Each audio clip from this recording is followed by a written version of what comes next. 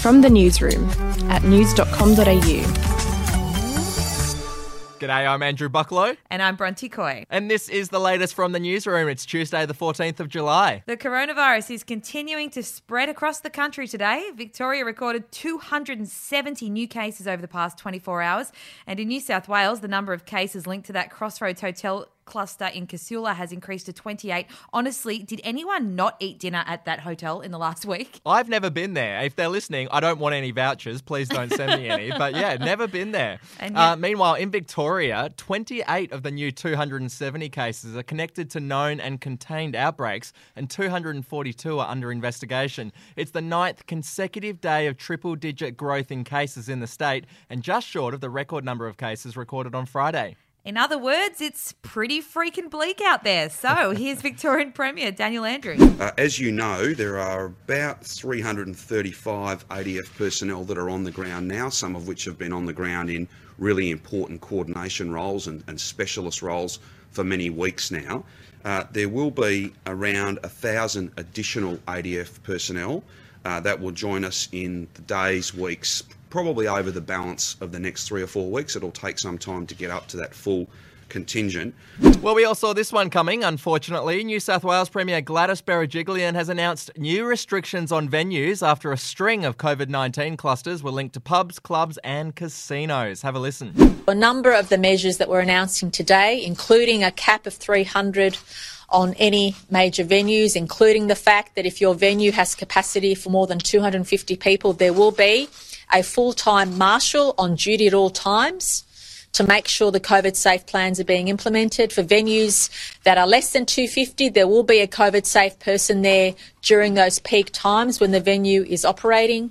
Meanwhile, Queensland's now closed its borders to residents of 77 Sydney suburbs after Premier Anastasia Palaszczuk declared them coronavirus hotspots. Yeah, residents of the Liverpool and Campbelltown local government areas will be barred from freely crossing the border along with all of Victoria. A Queensland Health spokeswoman says anyone who's been in those areas and is not a Queensland resident will be turned around at the border, and residents will be forced to quarantine in a hotel for 2 weeks and pay for it themselves. Chief Health Officer Jeanette Young says the decision had been made as community transmission of the virus continued to spike in New South Wales following an outbreak at the Crossroads Hotel. We'll be back after this.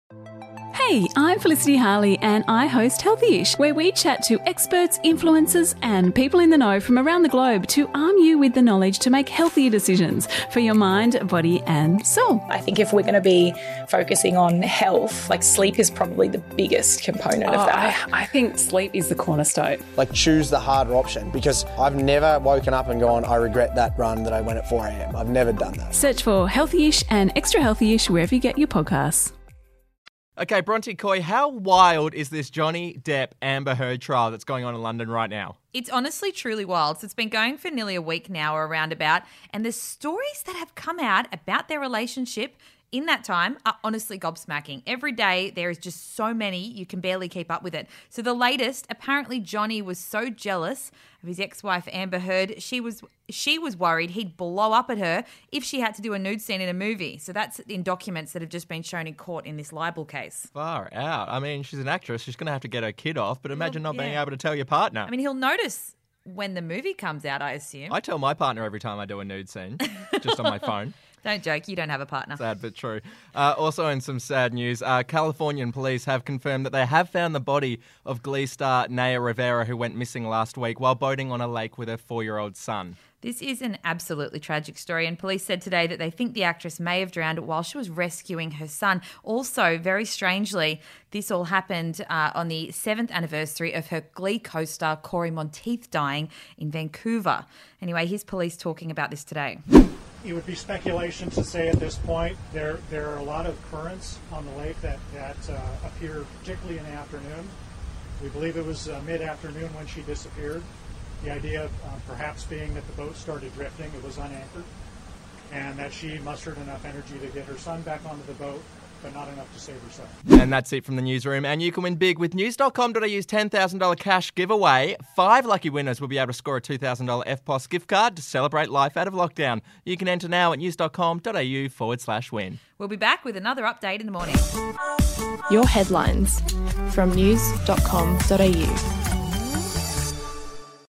Are you ready to get an inside look at crime from someone who has investigated some of Australia's worst crimes? It was like Aladdin's Cave. The luminol found bloodied footprints and bloodied handprints on a wall, so it's just like a horror movie. Former homicide detective Gary Jubilant sits down with cops, crims, addicts, victims, small-time cheats, and big-town lawyers as they tell their incredible stories. My house got raided. Next thing you know, I got bail refused. Next thing you know, I'm on a truck to Parklea Prison. Listen to I Catch Killers early and ad-free on Crimex Plus on Apple Podcasts today or wherever you get your podcasts.